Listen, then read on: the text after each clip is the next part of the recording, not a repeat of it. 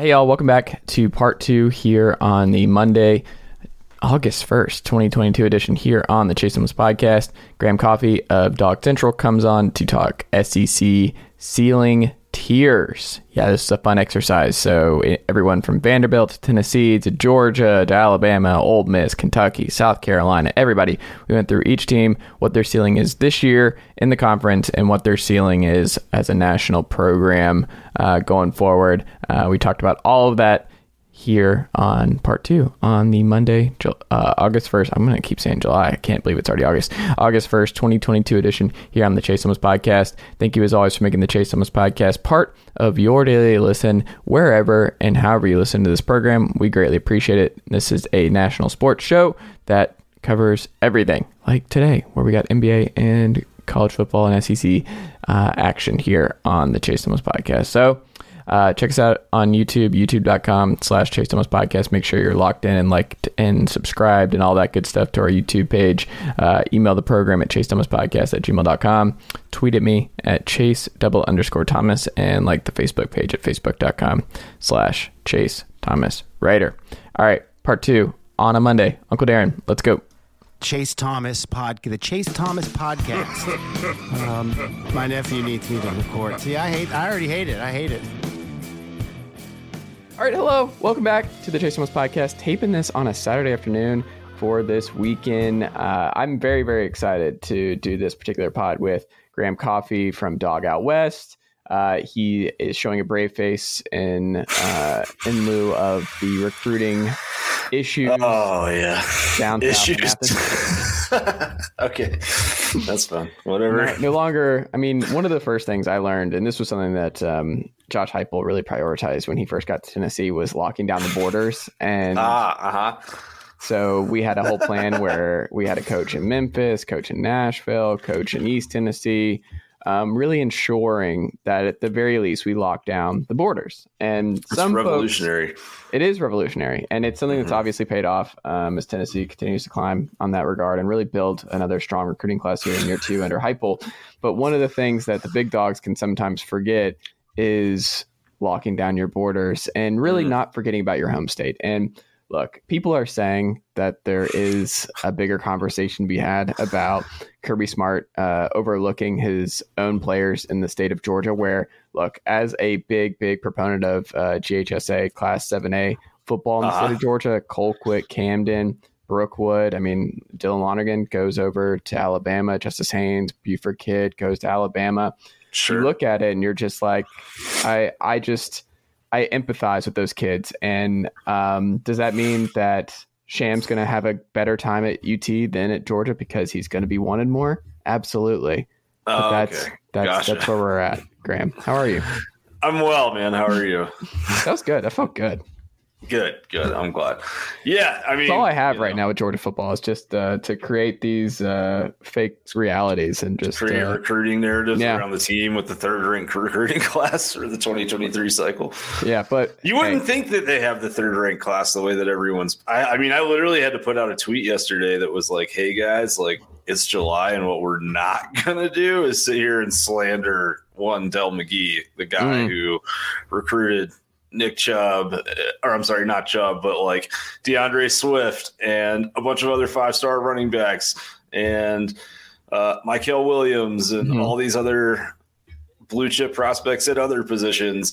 But apparently the only guy that people are happy with now is Todd Hartley. I did get a really good response to that tweet though. Yeah. From a guy, and what he said was, hold on here. This is why other fan bases make fun of us. Just fielded one of the best defenses ever. Won a natty. Had an NFL draft that was basically 3 days of free recruiting for the world to see. And folks are acting like we just lost the Gasparilla Bowl and had to settle for a Sun Belt coach. But that's how it should be. That's how you know, like, hey, we're in good shape. I mean, when that's what you're complaining, but it's also like keep pedal to the metal. Like they won't accept anything less. They're like, hey, whoa, what's going on here? We need to nip this in the bud. We are now the premier program. Yeah, and I mean, I guess to speak about this in a realistic sense, like I do think that Georgia people, you finally beat Alabama after so many years of not doing it. And you want to see that reflected on the recruiting trail. And also the cycle after a national title is supposed to be where everything is just cake and you take your pick of all the best players in the country. And the reality is that NIL has thrown a wrench into that a little bit for Georgia. And, it doesn't always just go that way. I mean, like, look at what happened to LSU coming off their national title in terms of recruiting. It wasn't terrible, but it wasn't great. Georgia's obviously in a very different place as a program than LSU was, but still, yeah. I mean, the reality is that when Kirby came in, it was all about Georgia. And as the brand of UGA football under Smart has grown and become, a more recognizable thing, now you are recruiting guys on both coasts and you are in a more national recruiting program. And the problem with that is that sometimes people that live in state, which is your base, don't like it because there's some kid in their hometown or that went to the high school they, pull for that their son or daughter goes to, and they think that he should be a Georgia football player. And if he's not, that tends to ruffle some feathers. But I have been told that, there's not some giant beef between the Georgia staff and in-state coaches in Georgia. Like, all is but could there be more of one brewing? Because I have the majority of their personal contact information. If I need to shoot over a text of like, hey, when Alex Golesh is back in the building, like, I think you're going to want to go more towards that side of things. Like, don't let Kirby sway you back where he's getting some heat thrown his way for overlooking your guys. Don't waver. Just ride that big orange wave. I mean, look, like, I do think also the majority of these kids are going to Alabama. No, because it doesn't fit the narrative that I'm crafting for this podcast. Well, I think at the end of the day, like, I don't know. I think I'm very interested to see the 2024 cycle in Georgia because 2024 cycle in Georgia is disgusting. There's a ton of great players. And I'm curious to see if you see a higher percentage of UGA's recruits come from in-state next cycle. I think you will, but I get it. Like, I do. I get it at the end of the day. I get where everyone's coming from, but I also think, like, recruiting is one thing before the season starts and it's another thing after the season starts. And I do think that if you look at Georgia's pattern over the last 4 or 5 years, like, we go through this every July where people are like, oh, Kirby Smart's forgotten how to recruit, and then they close with a bunch of flips or, they get a bunch of uncommitted prospects. So if he doesn't sign his 6th straight top 3 class nationally, then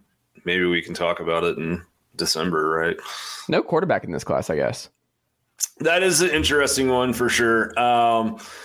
Obviously, they went all in on Arch Manning, and it didn't work out for them. I think Kirby learned a lesson from that.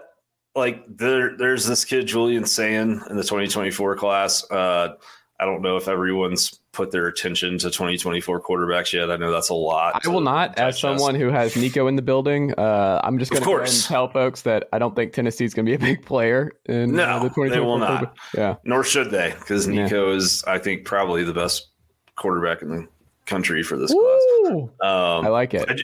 I do. Yeah, dude. That 6'7" frame. It's impressive.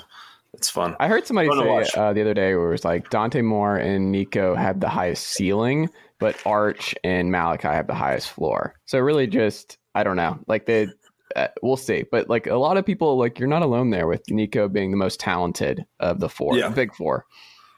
Yeah. And I mean, if you look at 2024, there's 3 names that, are kind of maybe the top 3 right now. 3 guys that Georgia's in on. One is a kid named Jaden Davis out of Charlotte. Another is a guy named DJ Lagway, who is, I believe, out of Texas. And then the third is a kid named Julian Sayin out of Carlsbad, California. He's not a St. John Bosco or Mater Dei kid, but he plays kind of he plays in open division ball in San Diego County. So what does that mean? It basically means, like, they don't have classic classifications out there. It's called I think they call it the grape or the it's either the Cactus League or the Grapefruit League. I don't know. That's the minor league baseball. Did they just jack the minor league baseball? They did, yeah. Okay. Yeah, I think so. But like, he is really, really fun to watch. He just obviously finished his sophomore season, but he completed 72% of his passes as a sophomore in high school, playing against, big boy SoCal football. And he's not a Mater Dei or Bosco quarterback, which basically means like he's not playing with a bunch of other 4 and 5 star kids, like a roster with 30 kids that are going to be D1 prospects. So that's the one that I think Georgia is like maybe honed in on the most. They have number 1 on their board. He's supposed to commit sometime this season. But they got Jaden Davis on campus right now out of Charlotte. I think Kirby learned his lesson, and he's not putting all his eggs in one basket again. But it will be very interesting to see, as crazy as it's going to sound, like life after Stetson Bennett is a little unstable looking at the Georgia quarterback room right now. I think Carson Beck has shown some good progress and can be your guy in 2023. But after that, I think all bets are off on just sort of who's going to develop and how. So you think it's going to be Carson next year, not one of Brock or Gunner? Right now, I do. So you're losing one of those two guys then in the next year. I think it's Brock. You think you lose Brock? Mm-hmm, I do. Interesting. Yeah, I think he has. And I want, before I say what I'm going to say, I want to be clear. A young quarterback's light can come on at any time. And it could happen tomorrow, or it could not. But it seems like with these things, they sort of just click on all of a sudden and they're better. But with Brock, I think you're looking at a guy who just hasn't quite grasped that system that Machen's trying to run yet. And it's been a couple years. And then as gifted as he is athletically, because, he does have a big arm and he has some athletic ability in terms of running the ball. His release coming out was kind of this long loopy motion where he sort of starts the ball at his hip and it does this full 360 thing. And they've worked with him to try to shorten that, and it just hasn't worked out yet. Last fall, he basically had a case of the yips where he, couldn't throw the ball for a little while because I think he was so in his head. And then you go watch the tape from the spring game, and when he's out under the lights, he's reverting back to that long loopy motion, which just isn't really built for consistency or getting the ball out on time. And so it'll be interesting to see because I mean, he has a lot of physical tools, but everything hasn't quite come together there yet. It's interesting. Well, as much as I would love to continue to talk about the absolute mess, and people are saying the absolute mess that is the Georgia quarterback room. Folks are saying, a tradition unlike any other. Couldn't be my quarterback situation, Graham Coffey. Well, we're going to talk about ceilings, and I want to get your perspective on this because I think this is something that I think a lot of college football fans, if they have this nailed down, if you have your program ceiling nailed down, you will enjoy college football a lot more. You'll enjoy your Saturdays a lot more if you can nail down your ceilings. Especially now with realignment and where things are going with NIL and stuff, if you really come to terms with ceilings, it's a good place to be. You'll be happier. It's just, if you want the NFL, it's right there on Sundays. I love the NFL, but it's a different thing. Everyone can win a title in the NFL. Not everyone can win a title in college football. And it's not what it's about. It's about Saturdays. It's about October. It's about September. It's about November. So before I felt like I needed to have that preface before we dive into these ceilings, because we're not trying to be mean-spirited, anything like that. I just think it's imperative that SEC teams, we're an SEC country, a lot of SEC folks tapping into this. I want to kind of parse through where you're at with the 14 teams and whether or not the ceiling is where it should be. So I was going to go reverse for this season. Yes, not just for the season, for just where the program can be, what we know about the program now. I mean, you could throw in this whether or not it's reaching the potential. What their ceiling is as a program based on their resources, based on their geographic location, the conference makeup, where these teams are, that sort of thing.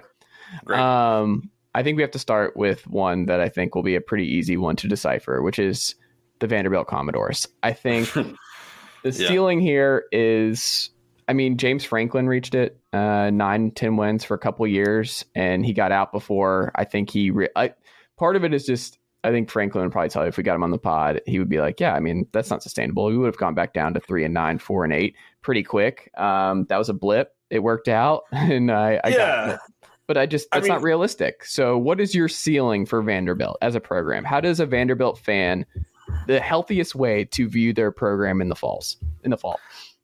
I think if you're a Vanderbilt fan and you're in a spot to compete for bowl eligibility, you should enjoy that a lot, especially in the portal era, looking at like your best offensive lineman up and left for Alabama in spring, and it's really, really hard, even when you do get some momentum there, to sustain it. And it's damn near impossible to get that momentum. So I think if you're Vandy, I'm interested to see what Clark Lee does, because I think he's smart, and I think he's doing something a little bit different there. And I think he's there for like the long burn, slow build kind of deal. But if he does a good job, someone's going to come and scoop him up. And that's always going to be the issue at Vanderbilt, is if you have success, your coach is leaving, well, it helps that he's a Vandy alum, that he might not. It does. Well, I mean, I think, but like, it helps that he's a Vandy alum because there's less jobs that he'll leave for, but there's still jobs that he'll leave for. And like if Marcus Freeman flames out at Notre Dame and Notre Dame comes calling, then perfect example. Yeah, absolutely. So yeah, I mean, I think your ceiling is bowl eligibility, and I also think it's fair to say, like, the James Franklin era, you kind of look at the relative strength of the SEC and how top heavy that league was compared to where it is now. And particularly just how bad the SEC East was in that era. It's a little bit different battle that Clark Lee's facing. Well, it's also like with divisions going away, I think this is also important. We have to factor this into ceilings going forward, because I think it's going to make life a lot harder and a lot more like the Mizzous of the world. We'll get to in a second, but like Vandy for sure, it's like there's no path to them being the number 2 team ever in a 16-team SEC. That's never happening. You will never compete in the SEC title game. Like, you will never. Does that mean you may be able to get like some kind of like, oh, is Vandy gonna maybe make a 16-team playoff potentially one year? Maybe. I don't think so. Probably not. But like, if you're the 4th or 5th best team one year in the SEC, like maybe, like that's probably the best case scenario, is you just get the right quarterback for a couple years. If like AJ Swan, the 4-star kid out of Cherokee, if he's a really good player, who knows? Like we just saw with Dave Clawson, right? Like their best, I look at him as like Wake Forest. And I was talking to Chad Bishop, friend of the program, a couple weeks ago about Vandy. And he was like, yeah, like Clark Lee is just he's trying to build, like there's a reason that they're playing Wake this year, is that I think he wants to build a Wake Forest type team. We just saw Wake go to the ACC title game. Here's the problem. The ACC is significantly weaker, and there was way more of a path to making that kind of run. But Sam Hartman was on that team. Like if you have a Sam Hartman, like you never know. Sure, but Vanderbilt's also not doing anything like what Wake does with those long mesh points is really unique, and no one does it. And because of the WikiLeaks scandal, like however long ago that whole thing was, they don't let anybody come in and study their system. So I think Vanderbilt, I mean, they should run the triple, or they should do something. Oh my God. I got so much heat I wrote a column on Northwestern running the triple a couple weeks ago. Northwestern fans hated that. And I was like, it's either that or the air raid. You have to do something. Like we're at 3 years, like it's just bad for Pat Fitzgerald. Like it's bad. You have nothing to lose. This man's been there for 17 years now. Like he can do whatever he wants at Northwestern. It doesn't matter. Like the defense is going to be good. You can experiment. Like what you're doing, this pro style crap, like the Helinskis, the Hunter Johnsons, you go up and down the list. Like none of it's worked. Try something crazy. Like you will win more games. Like just try something crazy. Like the triple. I love that you said that about Vanderbilt, because I'm like, when I listen to him talk about building the program and everything else and their system, I'm like, pro style, like AJ Swan, pro style. And you're looking at it and you're like, I don't think this is how you build Vanderbilt back. Like Vanderbilt, like Paul Johnson should be your offensive coordinator. Be like, Paul, how much do you want to live in Nashville for a couple of years? Like, what are we doing? They could have offered that job to Jeff Monken or Yamatola or, any of those guys. And they probably would have been interested in taking it. Monken, my guy up in Army. Yeah. Well, and you're talking about a guy who's like, all right, Army's one of the 4 or 5 jobs in college football where the admissions standards are even harder than they are at Vanderbilt. Like, find me a guy like that who knows how to kind of work under a system that leaves him in a place where he can't take most of the football players, but has created an offense where he can go and run something with 240 pound offensive linemen and it works fine. Like that's what you need of Andy.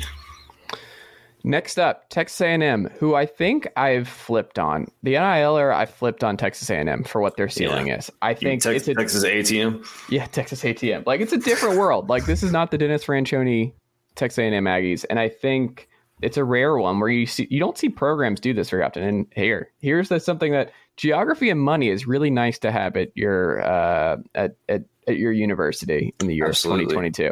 And Aggieland is in a good spot. Jimbo, I think he's just anyone who gets frustrated with Jimbo or that offense or whatever in College Station. I'm like, this is the best spot you've ever been in as a program. Like you got to let him figure it out. It's just, you give him whatever, you figure it out. Like Jimbo is the best you're going to do. You are not doing better than Jimbo Fisher at Texas A&M anytime. I don't know if I agree with that. Ooh, okay. I think because of what has been demonstrated over the last 12 to 18 months, like Texas A&M has demonstrated that, hey, we will spend damn near any amount of money to win.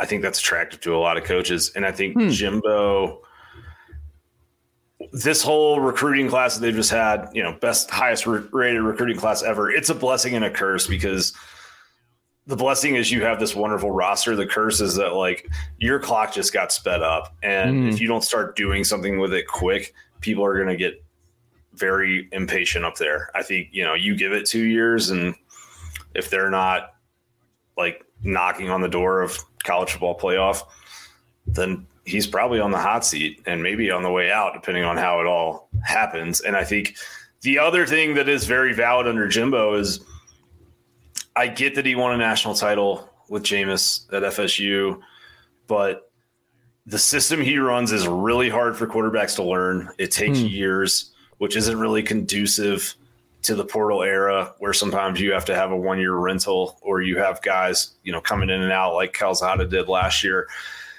I think at the end of the day, I mean, they are one of the bottom 10 to 15 teams in pace in the NCAA on offense pretty much every year since he's got there. They've been 100 or worse in passing explosiveness. Like they're not doing some easy things that everyone's doing on offense in college football. And I think that's because like there's this marriage to a system that's maybe a little bit too strong at this point. And I think that like Jimbo would be well served to bring in an analyst or, I mean, he's a good enough offensive mind to assess it himself. And if he really, I think, sat down and took an honest look and said, where can we just take advantage of, all the skill talent that just got dropped in my lap? Like, why don't we just run 8 to 10 screens a game to, some of these guys? And I think there's a lot of cheap, easy yards that they could grab that they're not. But yeah, I think that their ceiling as a program is, it's hard to say it's not a national championship at this point because what do we know? Like we know that if you have a blue chip ratio roster, you can win a national championship. And we know that they can recruit those types of classes where they have over 50% of their roster composition being a blue chip kid. But I don't know if Jimbo's the guy to do it in the year 2022. I really don't, just because I think that he may be too married to what worked 9 years ago. And college football's changed a lot in those 9 years. So let's do this. Ceiling this year for Texas A&M, and you've identified going forward, the ceiling is a national championship based on the input. Like they should have national title expectations, that fan base. It's fair. Yeah, I think it's fair. I don't think it's fair this year. Okay. I think the ceiling for them this year is 10 wins. I mean, they're not ready to beat Alabama. I don't know that they're, like I think Miami's going to go in there and beat them in week 3 just because I think the defense will be good for A&M. I just don't think the offense will quite be there yet.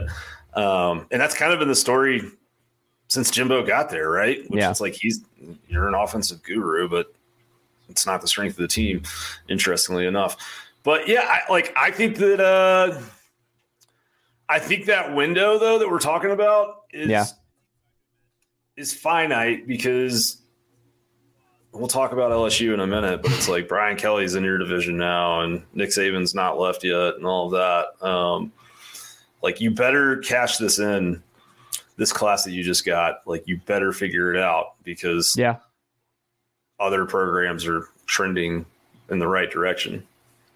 Absolutely. Next up, the Tennessee Volunteers, Graham. I'm excited to get your ceiling this year on this team and the ceiling as a program right now.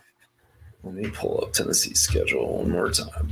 So I don't think the ceiling for Tennessee is national title quite yet. As a program. I think that it could be in a couple years, but like we know that Tennessee can recruit kind of on the fringe of elite. We haven't seen them quite recruit like top 5 classes, but they can be in the blue chip ratio. They can be in the blue chip ratio. I think what we're going to have a conversation about in a few years, maybe 2, and you're not going to like what I'm about to say, is like there will be a conversation to be had about like Josh Heupel's offense is the perfect thing for them right now. This whole Heupel thing is the perfect thing to take them to the door of 9 or 10 wins. We're going to have a conversation in a couple of years of like, is this kind of system that they're running, this Baylor sort of like hurry up, let's try to catch people with their pants down system, holding them back from winning on a truly big stage? Because the anecdote to that offense is elite defensive line play, elite pass rushers, makes everything difficult. We saw that last year when Georgia came to town, right? I mean, we did and that's not a discredit to Tennessee. Georgia's defensive line made everyone's life miserable last season. I'm not like picking on the Vols in any sense, but like if you go back to Bryles at Baylor and you go look at other guys that have gone through college football and run it, like that's the theme, right?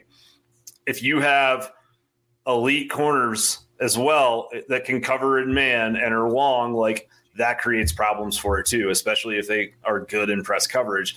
And the problem for Tennessee is they're playing in the league where more of those things exist than anywhere else in college football, perhaps combined. So yeah, I think truthfully, like Danny White hired Josh Heupel knowing that he would stabilize the boat, make some nice repairs, get a new paint, coat of paint on that thing, get it seaworthy. But I think like the guy to captain it into the quote unquote promised land where things are feeling like 98 and all that good stuff might be the next guy.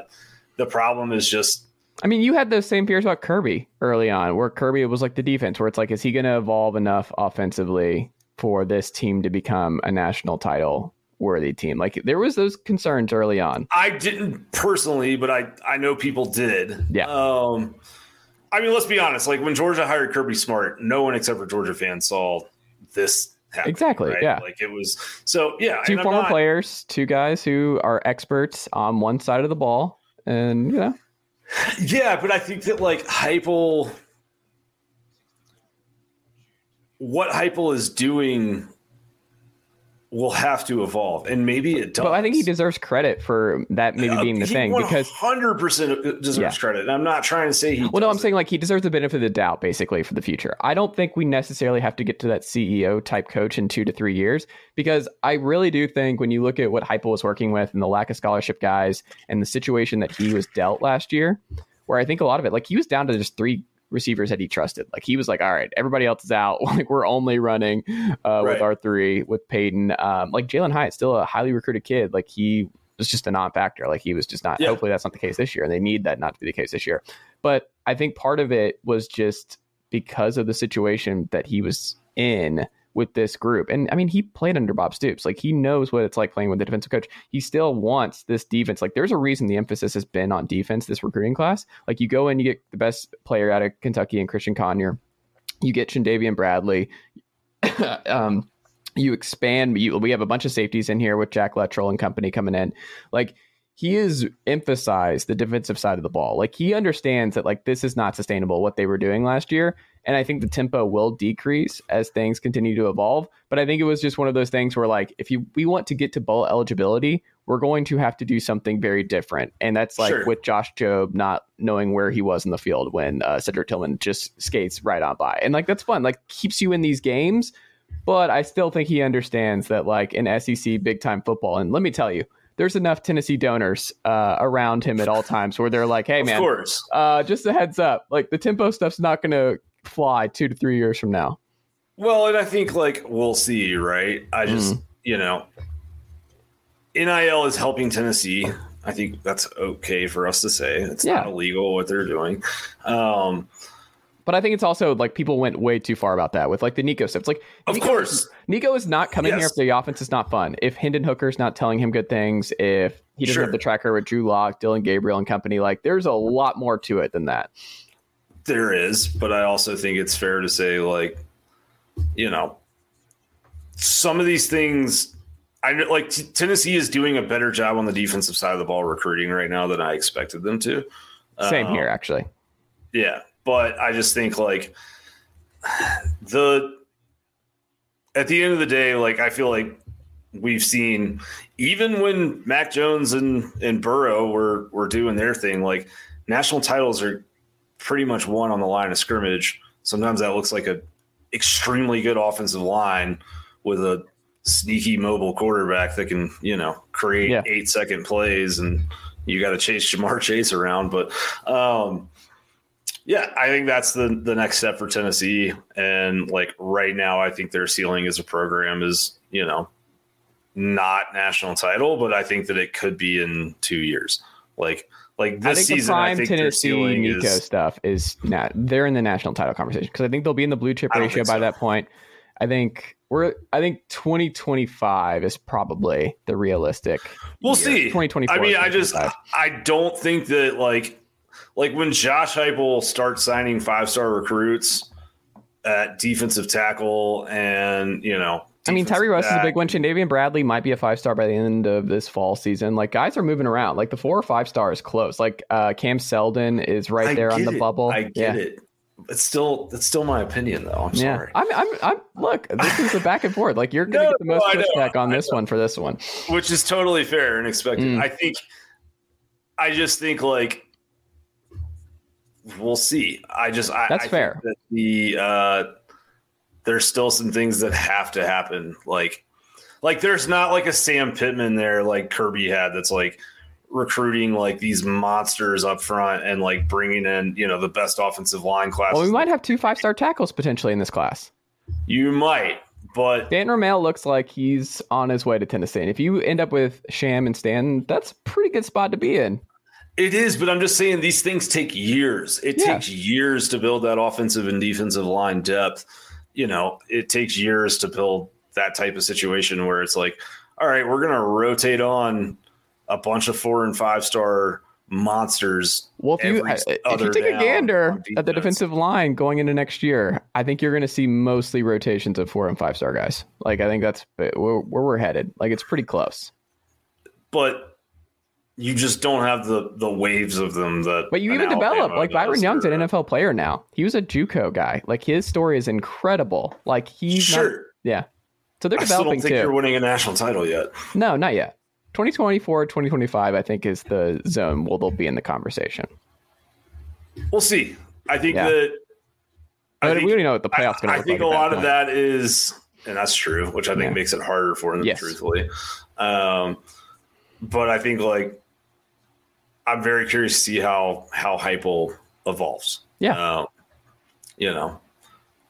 It's going to be interesting. And I will say this too, like a friend of the program, Conar Gara, who picked Tennessee over Georgia on Paul Feinbaum's show a couple weeks ago. Of course. And then there's a lot of people doing this though, and look, I I don't think that, like, as someone there was a lot of people doing it last year. Remember when I came on the show and you told me that Tennessee was going to score more than anybody on Georgia, and I was right for a while. I was right to that point. And what else did I say on that podcast? Did I say we would be winning after the first quarter? I said we would be up after the first quarter. I don't remember that, but yeah, we can play the tape. That was my whole thing of the week, and that was something I was telling Georgia fans all that Saturday. Where I'm like, Tennessee's going to be up, and like Georgia's going to adjust. Like we don't have the bodies, but like Tennessee is going to score on Georgia. Like it's just they're going to catch Georgia nap. Like there's going to be some issues. And and I think this is if you're going to catch Georgia, this is the year because of the secondary reload and inexperience. But we get Alabama at home. There's a possibility they're undefeated with that game, third Saturday in October. That both teams. You guys might lose to Pittsburgh week 2. No, I don't think Pitt's the loss. I think Florida's still the one that I'm just terrified about. Like I have no. No, I think this is the year you beat Florida, but I think you're going to come off that high. You do have a bye week afterwards, which will help. It's like that LSU game in Baton Rouge. It's a toss-up. Yeah, very tough to me. Alabama feels like a loss. Kentucky. They're beating Kentucky. I think you guys will beat Kentucky as well. South Carolina scares me at the end of the year. That's what I was going to say. On the road. Yeah. The most Tennessee thing possible, and I've told folks, is like we beat Georgia or Alabama this year and then drop the dumbest game possible in Columbia to close the year. That's how this season goes to me, is I think they make progress and beat one of the big two and then they lose the dumbest game possible to South Carolina. I mean, I think the other thing that you're underrating a little bit, truthfully, or that not just you, but everyone is when they talk about Tennessee, is like there will be some adjustments that happen after how Tennessee scored some touchdowns on people. Like there will be some pretty big, I think, shifts in how teams want to defend Tennessee, and it's gonna be interesting. Next up, that was fun. That was a good exercise. Tennessee Georgia fans are loving this. And it's also better for football if Tennessee and Georgia are both really good. Like I agree with that. Yeah, I think it's more interesting. I'll be there in Athens for the battle this fall. South Carolina, speaking of the Gamecocks, they're ceiling this year and they're ceiling for the future under Shane Beamer. Oh God, that's a tough one, man. The ceiling for South Carolina football is not as high as South Carolina fans want it to be. I agree with this. I think the ceiling for is it higher or lower than Kentucky's? Because that's what I struggle with. I think it's right in the same ballpark. I mean, actually, I don't know with what Stoops is doing right now. I'd have to say it's lower. I think that if a South Carolina head coach is winning 7 or 8 games in 2 to 3 consistent years, like he could go somewhere else and probably compete for national titles, which Shane Beamer might do. And I really like Beamer. I think he's a perfect culture fit for them. And, he's embraced being there. He loves it. Some Sam Pittman vibes there. Yeah. But at the end of the day, it's just like you look at what you have to recruit against, not just with, Clemson in your own state, but Georgia being where Georgia is now, and North Carolina becoming a sneaky good recruiting school under Mac Brown, and NC State becoming more relevant, and Tennessee right there, and so on and so on and so forth. I think that their kind of ceiling is like,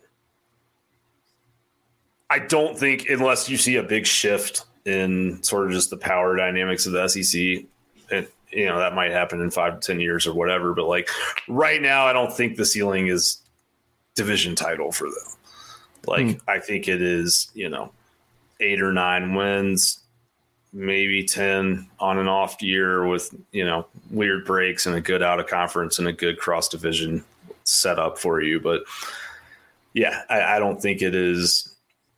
South Carolina's never winning a national title in football ever. Yes. It's never happened. It's never going to happen. It's just, but it's never going to come close to happening.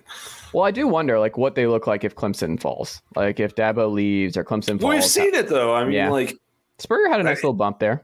Right. Yeah. And Spurrier, but I also think the thing that people forget a lot, because they're like, well, Spurrier did it. There was a historically bellwether type of year of in-state talent in South Carolina over a 2 to 3 year period there.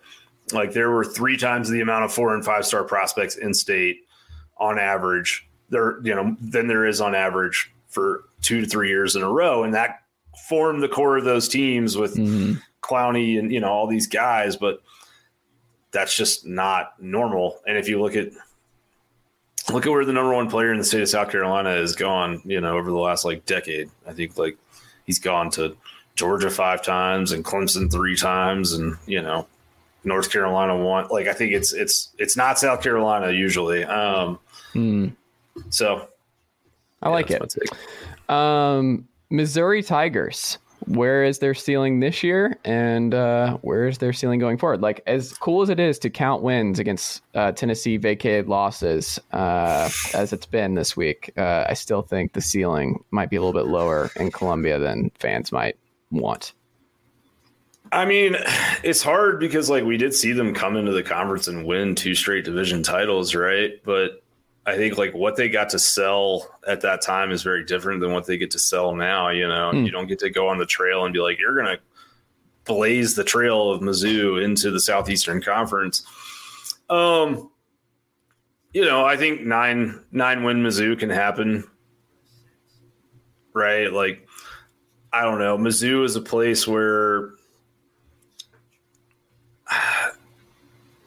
there's a sneaky good recruiting base for them. There's always a 5-star, but we appreciate here in Tennessee. We appreciate Jadavian Bradley, Missouri zone. So shout out. Well, they get to recruit St. Louis in a way that a lot of teams don't. And when things are going well, Luther Burden signed there. Jameson Williams is from East St. Louis. There's a lot of talent that comes out of that area, and if they can get the right amount of momentum, they can sign it. But the Alpha Nerd is not the guy to do it. I don't think Drinkwitz is, and I'm not sure if he makes it. We'll see how this year goes for him. I don't know that Mizzou. I just don't know how invested they are. They're not the most firingest kind of college football program, but I think depending on how this year goes, he might be on a very hot seat for next year. I think that the ceiling for them this year is. Mizzou's the team I know the least about, truthfully, in the SEC. I've spent plenty of time looking at it, and I can come up with weird ways where they're good. I can come up with them winning 2 games again, or 3 games, or 4 games. I'm struggling with it, but I think their ceiling this year is bowl eligibility, 7 wins. I would agree. Next up, we've got the Ole Miss Rebels, who won 10 games for the first time in school history. You have the Portal King in Lane Kiffin. Yeah. I mean, for me, they're the hardest team to forecast, both their ceiling this year and their ceiling as a program going forward, because Lane Kiffin at this point is an elite coach. He puts together elite offenses year over year. He hires well.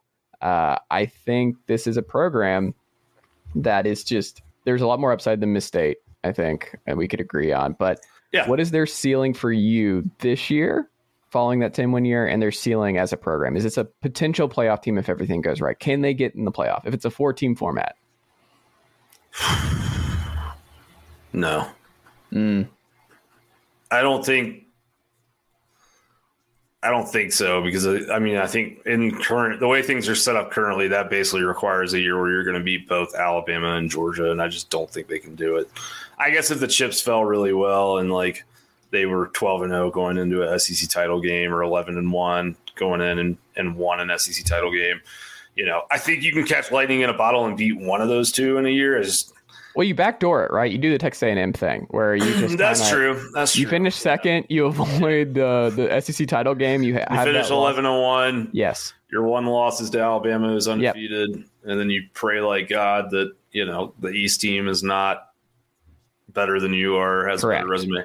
Yeah, I get what you're saying. I think their ceiling this year is it's hard to say it's not division title, just because I don't know what they have, but I think in reality, what's really going to happen for Ole Miss is that they're going to realize Jeff Levy was doing a lot more of the play calling and designing than Lane Kiffin was.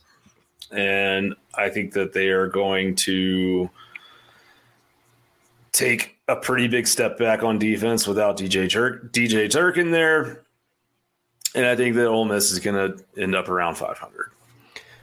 I could see that too. But it also would not surprise. Like, it's weird that Luke Altmaier seems to be winning that quarterback battle with him and Jackson Dart. That's not Dart. good news.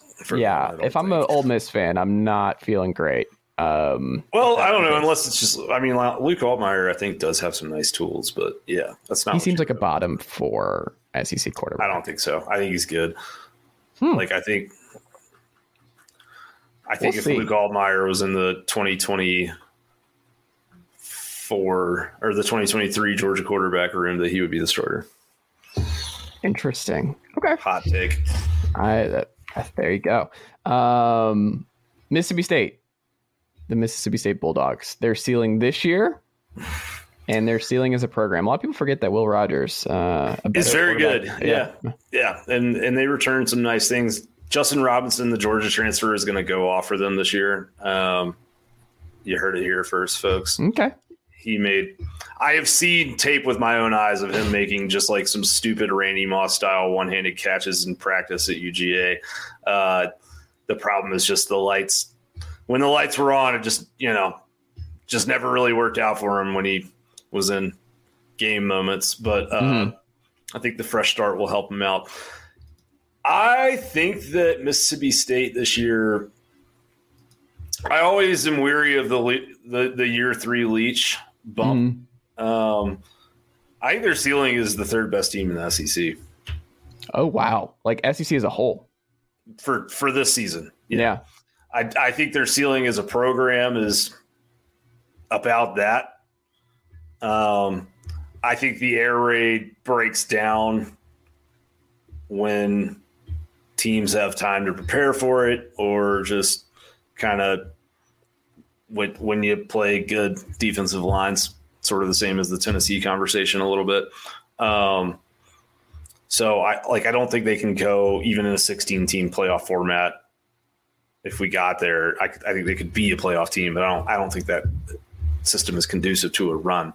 Yeah. But yeah, man, I mean, I do think that they might just bash folks' brains in this year, honestly. I mean, like unexpectedly, not bash in a hard-nosed smash mouth football sense, but you know what I'm saying? There's going to be a pain in the ass because like no one else is really playing like that who's on their schedule. So it's just going to be an unpleasant scenario for them when Will Rogers comes to town. By all means, like they really should have beat Georgia 2 years ago in the COVID year. I mean, they held them to -6 yards rushing. Yeah, I mean, like they had 11-minute drives in that game. I think that's the sneaky thing that people don't really realize about the whole air raid system is they think like hurry up, but really it's a ball control offense, and you frustrate like an Alabama, or maybe not Alabama, but like you play an A&M, right? And as slow as A&M plays, and you go out there and put up a couple 11-minute drives. Hell, we saw them do it last year, right? So. Yeah, I mean, they're paying, and what they did to Auburn, that was pretty remarkable. And that Auburn game, folks should go back and check to see how that comeback came about, because that was preposterous. It was. I agree, though. I think the ceiling's pretty high for them this particular year, and then the new face of college football. I think them being a 16-team playoff participant is absolutely in the cards. It's just running the gauntlet. I don't think that's a possibility. I think if it's a 16-team playoff, that really it's in the cards for any SEC program not named Vanderbilt. Interesting. I just probably couldn't put South Carolina. Maybe South Carolina. Yeah, but it's close. Yeah, it's hard because like I can fathom a world where South Carolina is the 5th best team in the SEC. Legitimately. True. And they're on the border. It's like the Kentuckys, the Ole Misses, the South Carolinas. They would be on the border. It's like the best case scenarios if the SEC got like 5. Like I think it's really hard to get in that top 4, because I think we would look at 4 for sure, and I just don't know if they would ever be in that top 4 as a conference. Because remember, if this conference expansion's happen, like we need to include Oklahoma and Texas in this, because they will also be in that category, and we're putting Texas and Oklahoma, I think, above those programs in likelihood of making the playoffs in the new SEC, right?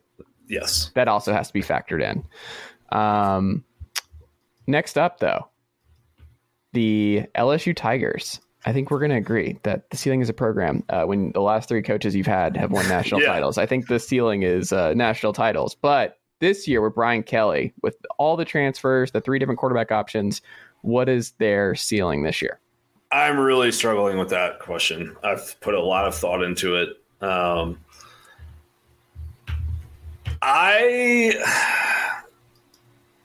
What scares me a lot is that they're only a 3-point favorite in that opening game against Florida State in New Orleans, which should be worth 3 or 4 points anyway. So that means that Vegas sees those teams about equally.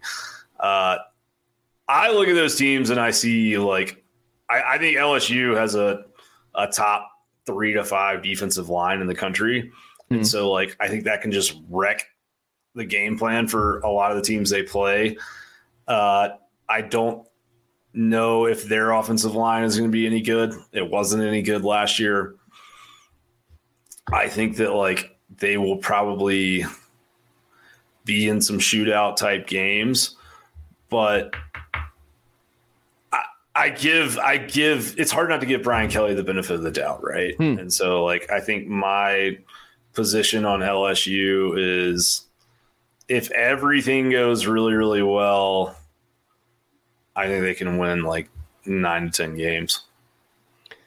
That's interesting because if they do well right away, someone's falling. That's the fun part about the West is everyone's oh, if they do this, it's somebody has to fall. And everyone's just penciled in Auburn as the last place, and I don't have that. I don't have it.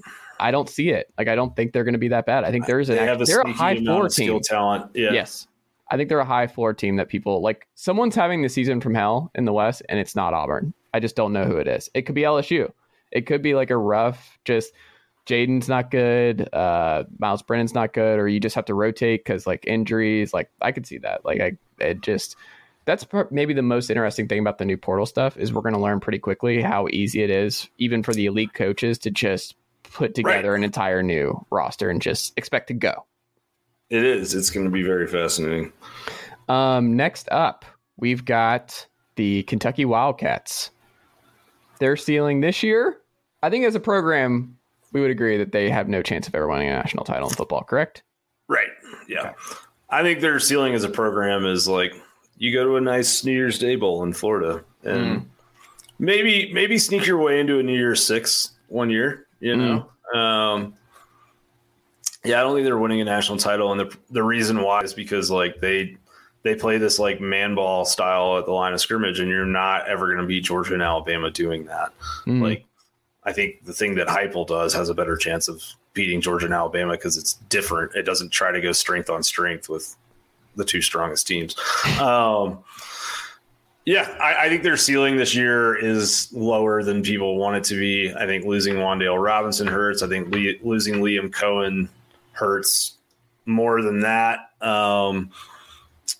They lost Kennard on the offensive line. We don't know if Chris Rodriguez is going to play. Elite skill talent has always been hard to come by at Kentucky, and they just lost a bunch of it. And they still, kind of played most games in the mid-20s last year anyways, except for that preposterous Wan'Dale feels like a myth. That he just should have been more. Wan'Dale set the school record for receiving yards in the season. It just didn't feel like it, Graham. It didn't feel like it. He had 1,400 yards. What did he do in the Tennessee game? I don't think maybe that's what I'm just really extrapolating here. It just didn't feel like it to me. I felt like he could have been more. Maybe he was wearing orange. 1,334 yards. It was pretty good. Yeah, I was looking for 1,400. Yeah. I mean, he had, I'm sure, some rushing stats too. Yeah. I think that their ceiling this year is 8 wins. 8-win Kentucky feels. No, we'll say 9-win Kentucky just to be safe. But I'm not convinced they're going to. I'm not convinced they're going to beat Florida in week 2. They're going to start 3-1 or 4-0, and then. See, I think they're losing to Florida. I think Florida loses to Utah at home to open, and that's just a really tough one to get through. And I don't think Florida start 0-2 with Billy Napier. I think they're beating Kentucky. I don't know, buddy. We'll see. Yeah, like I think Louisville could beat Kentucky this year as well. I think that they're Old friend Tion Evans. Sneaky good. We know Georgia's going to beat them. We know Tennessee's going to beat them. Maybe, probably, kind of. I don't know that for sure. I mean, I think that like this is not a reflection on Kentucky taking like a massive step back. I think they are taking a step back, but it's just a reflection, I think, on the SEC East improving. So I'm going to say their ceiling is 9 wins in the regular season. There you go. Next up, we've got your Georgia Bulldogs. Some people are saying their ceiling is national title.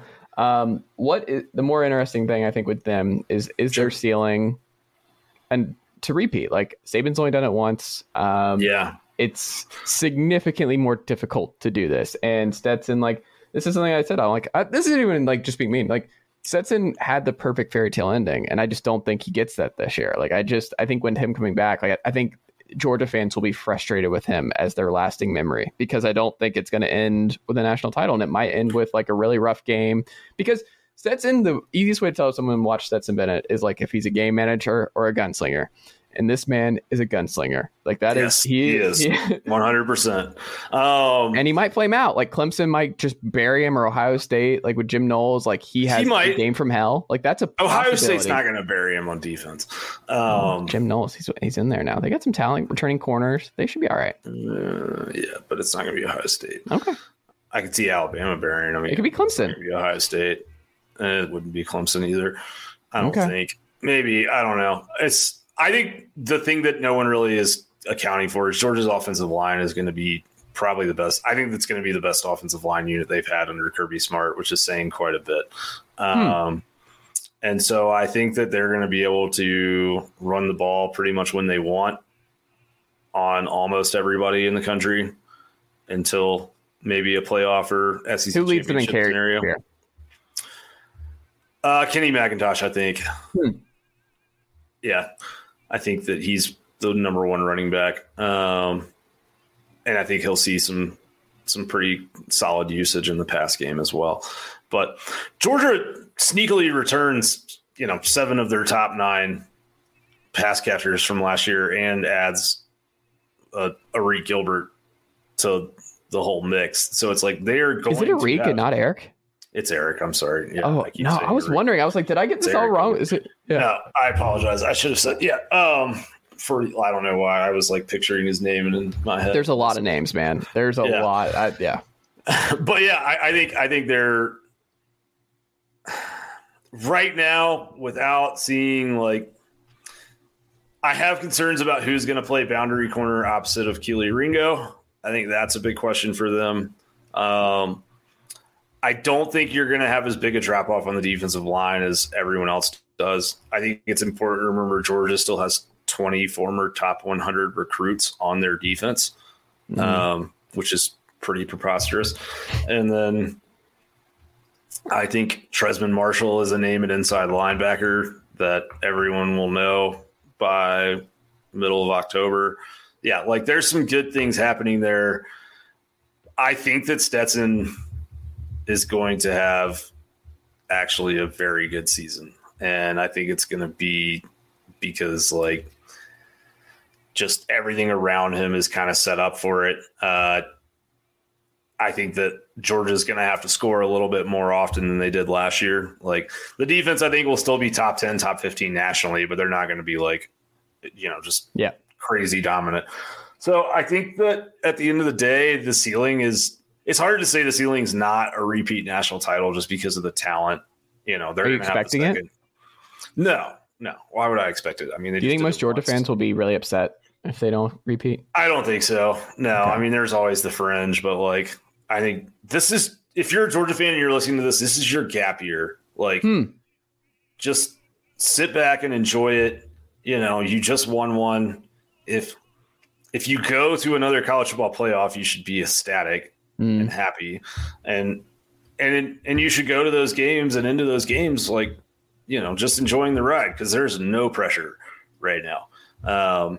It's all gravy for UGA, and if they do go back to back, then we can all sit here and talk about how Nick Saban has still not won a national championship with a 15-game schedule, and Kirby Smart has done it twice.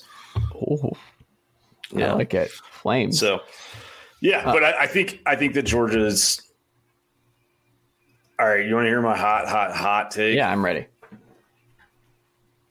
I think that Georgia's going to be so good that someone from their team has to go to New York for the Heisman. Because it's going to be McIntosh? Who is it? I think it's Stetson Bennett. Oh, no, that's not. No, that's – You can get Stetson Bennett 20,000 to 1 odds on the Heisman Trophy right now.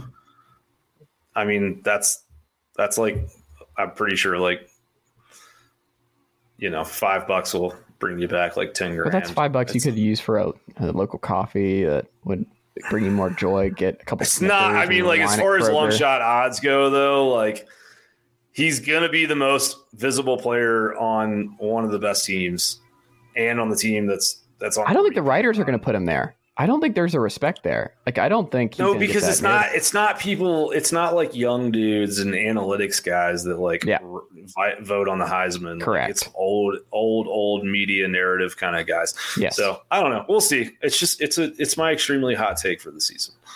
Interesting. We'll see. That would be fascinating if he did get the invite. But he would have to put up a bonkers year. But if this is the best offensive line in a long time, it's certainly possible. The Florida Gators, I think we would agree the ceiling is national title. As this program, they can not right now. It isn't. Whew. Okay. So I'll tell you why. Okay. What's the case against Florida as a national title ceiling? Because they've gone about a decade now, really since Meyer left. Or actually, I would say more accurately since Muschamp left.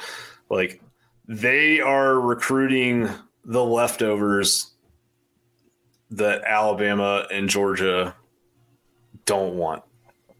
8 or 9 out of every 10 players on their roster didn't get a committable offer from Georgia or Alabama. And so you play in a conference where, you got to play Georgia every year, and you got to go through Alabama right now, more than likely to get into a 4-team playoff. Florida never in their history has had a undefeated regular season. I'm not even including a conference championship game. So until they do that, I think we can assume they go to Atlanta with 1 loss. And I just don't think you're beating you're beating Alabama with, the guys that they didn't want and Billy Napier's offense. Because Billy Napier, there was not a market for him as a play caller at Clemson. He was let go from that job. Louisiana had, when you look at the delta between what they were recruiting and the rest of the Sun Belt, like the gap between like their recruiting and everyone else around them was like similar to like Clemson and the ACC, right? Like it's just a massive difference, or Ohio State in the Big Ten. And still, yes, like they won Sun Belt titles and all of that, but like it was drudgery to make it happen. And, they averaged, I think, 100 or so less yards last year than Dan Mullen's Florida team did. And points per game, they're in the hundreds as well. So I think Florida's in trouble until someone can force Billy Napier to hire an offensive coordinator. And I think Florida on a bigger picture is in trouble because they hired Billy Napier and they're freaking Florida. And I think Billy Napier is a good coach, but a lot of the shine came off that hire when all of a sudden you look up and Lincoln Riley has left USC, or, he's gone to USC. Brian Kelly has come into the league. Like, you're Florida, like you should be the school that's hiring the big name. You shouldn't be, like you should be pulling the coup from another Power 5 school or even a blue blood school. But like, I don't think there's the financial commitment to football right now. And I don't think that the recruiting apparatus machine for Florida is really figured out right now. They just continue to struggle to recruit in state. And I think the worst news for Florida fans is, like, if you look historically, when Miami gets good, you guys get bad. And I don't know how good Miami's going to be under Mario Cristobal. Like, I don't know if they'll be national title good, but right now they're winning almost every recruiting war head to head with Florida. And I don't think that bodes well for the Gators in the long run. Interesting. What do you think is the ceiling this year on their wins and where they can go? I mean, the whole Florida thing is really tricky this year because I think there's a lot of like just kind of the mental aspect of what's going to happen when Utah more than likely comes in there and beats them week one. Like, there's a chance they start 1-3. You know, I think there's I kind of feel like they might set up well against Kentucky this year, but we don't know. And if they start 1-3, we know how that fan base is. Like, they don't handle that type of thing well. And it's like they might just like turn on this whole staff and Napier and all of this like so kind of dramatically that it struggles for them to ever get momentum, which is not fair to them. But I think their ceiling this year is probably like 7-5. Yeah, and it's also just like it's they hard. don't have the pop. They don't have the pop. Like the new coach where like Heupel had the pop, where it's just like the offense and everything else. It's like Napier's offense and the way they're going to go about it. It's just not going to be pretty. Right. If you're going to like Napier was hired because he was a recruiter in the minds of the administration, and he's not recruiting well. His player average right now is lower than Dan Mullen's best class, and Dan Mullen's best class wasn't very good. Right. And so like, I think that's the problem is like, if you're here to bring in talent and you're not, and you don't offer me some sort of like, oh, he's got this system or that system, whether it's on either side of the ball, then what value are you really bringing? And so they better turn that thing around on the recruiting trail by this time next year, or he may be 2 seasons and done in Gainesville. Whew. I like it. Oh, this is why we have you on, Graham. These kind of takes. I like this. Thank you. Auburn Tigers. I think they're still. I think you're not going to put them as a ceiling. I don't think they're a national championship ceiling as currently constructed to you. Oh God, yeah, they're not, and that's because like I don't know, like the Gus hurry up no huddle days. That was it's just, you just don't see like a whole new entire kind of offense that nobody has any sort of playbook to handle come into the SEC. Once Jamie Chadwell comes into one of these jobs, maybe that's it. The speed tee. Yeah. Yeah. That'd be sweet. I like watching them play. Yeah. I don't think Auburn is currently constructed is a national championship program, but like they can be in 2 seconds because the way, you know, we know they're willing to do what it takes. The bag man will deliver, take care of it. They've always recruited Atlanta well. They have a great base there. And at the end of the day, it's like they'll get it figured out. So yeah, I just think they are in danger of kind of like going into like a Tennessee style period, like you guys are sort of coming out of, where it's like you're rotating coaches so quick that no one can ever get momentum, and then kids are like, oh, am I even going to play for this guy for 4 years? And it just creates chaos for a little while. So we'll see what happens, but I also think that their ceiling this year is probably higher than most people do. Yeah, I mean, I think that there's like, I actually liked Calzada last year. I think he did some good things. I think Ryan Finley did as well. We know Tank Bigsby is really good. They return probably their tight end room is probably the second best in the SEC behind what Georgia has. I think the question is just like kind of what happens on the line of scrimmage for them a little bit, but I think that they'll be decent enough. I'm not going to be shocked if they win that Penn State game in week 3.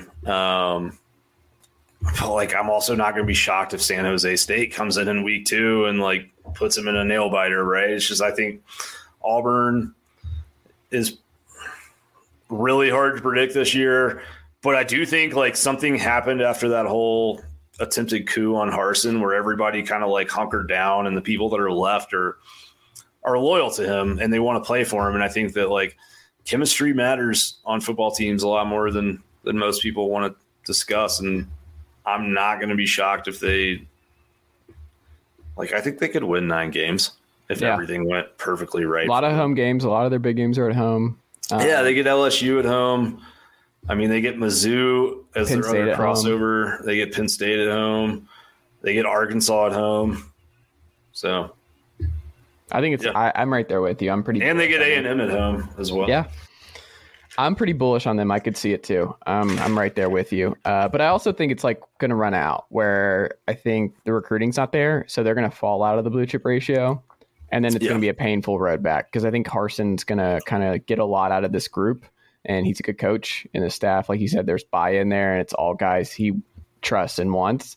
But I think it's like a 1 or 2 year blip. And then it's like, oh, the recruiting, like we just finished 25th or 27th or 17th for 2 to 3 years in a row. Like it's just, it's not sustainable. 10th in the SEC. Yeah, exactly. I agree. The final 2, Arkansas. I think they're the hardest for me. I think Arkansas is actually the hardest for me to get big picture ceiling with them. I landed on, I think they're a national title team. I think it's possible with the Pittman recruiting era and where they're going. I think it's possible. I think if people are going to talk themselves into like Texas being that, it's a pretty strong base. Like they're moving some NIL stuff. They have some money in Arkansas. They have some resources. They recruit well in the state of Texas, really fertile base. Like I landed on, I don't think the ceiling this year is that, but like college football playoff team this year, Arkansas would not surprise me. Like I would not be blown away if they won the West. Would not be blown away. What about you? Oh man. I mean, we've seen them under Bobby Petrino be a top 5 preseason team and recruit all this talent. But like since that time, I mean, even as good as everything went for them last year, their class was ranked 13th in the SEC. So I think that's my struggle. I do think what Kendall Briles does is really creative and can take advantage of things that other teams can't. Like I think he can scheme his way out of some of those disadvantages talent-wise.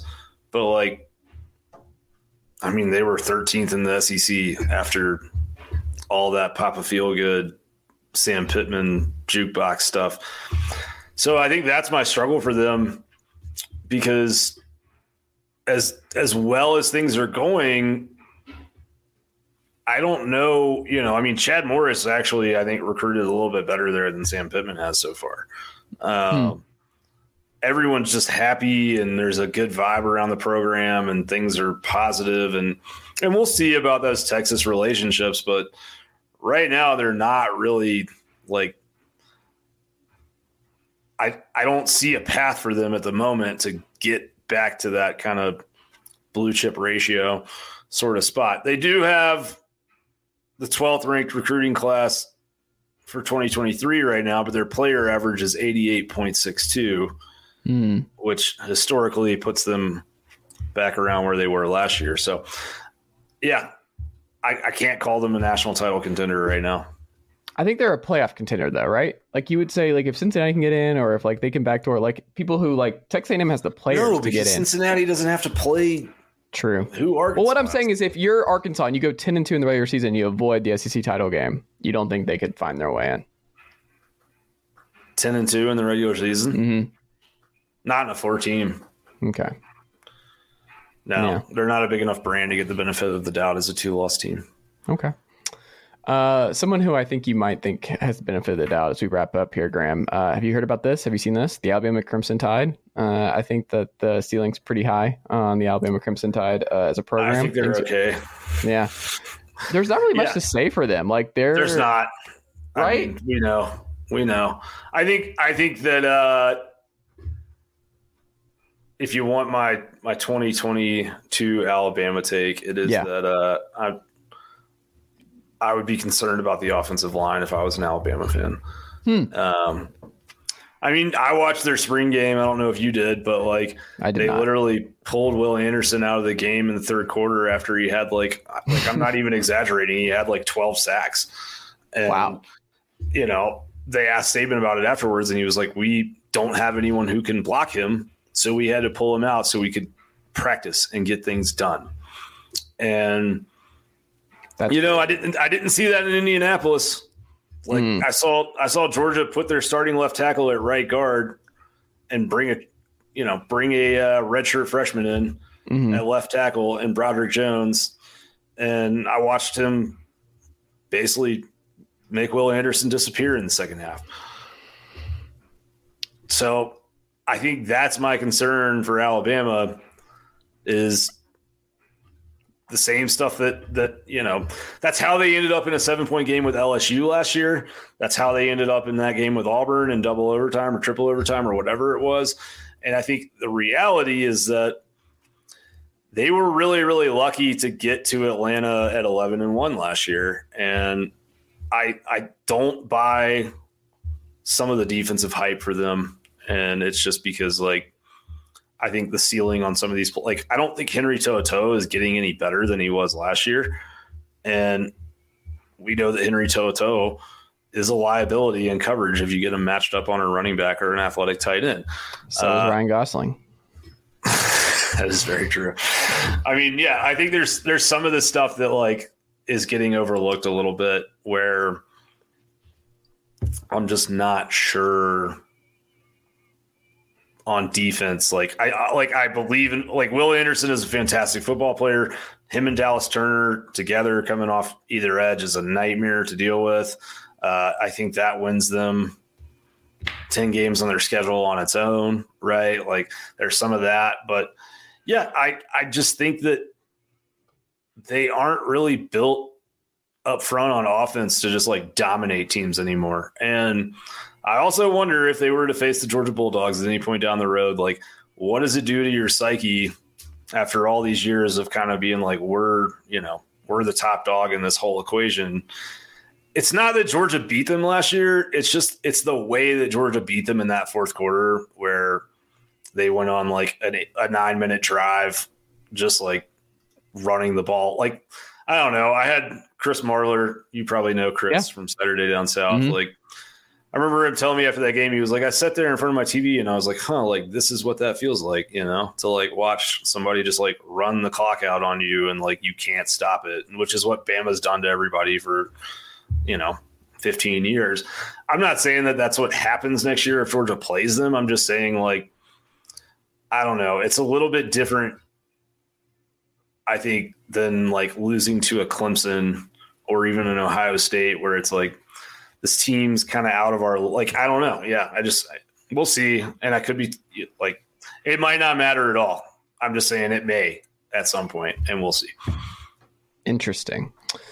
Well, Graham, that was fun. That was a fun exercise. That was a fun exercise. What can the good folks, because you have a new website since we last recorded. I do. Yeah. How did the good folks check that out and support your Dawg Central? Yeah, absolutely. Yeah. Please check out dawgcentral.com. If you are a Georgia fan, you can come over and subscribe. We've got all sorts of good intel. If you're a Georgia lurker, you can come and subscribe too. We actually are also, if you're just a gambler, we have a 240 page downloadable PDF season preview for you right now. If you are someone who bets over under win totals. There you go. So lots of good value out there. But yeah, you can come in now. You can get 6 months for $33.18.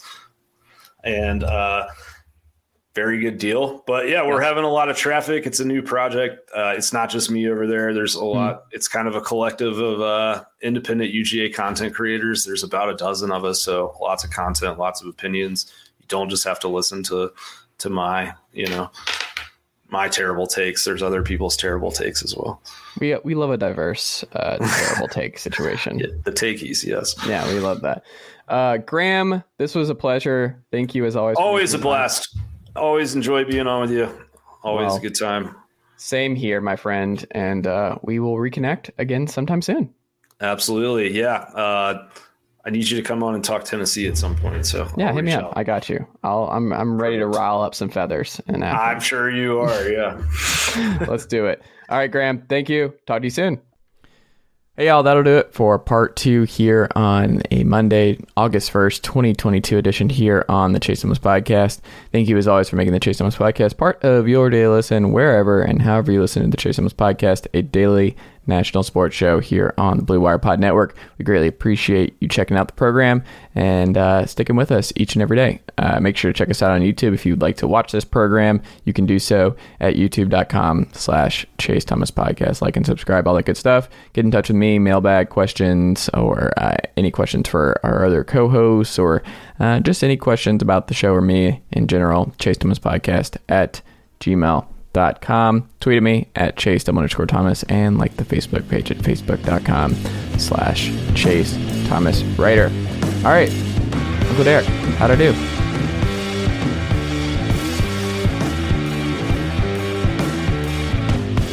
Nicely done, nephew. Chase Thomas Podcast. Hell yeah.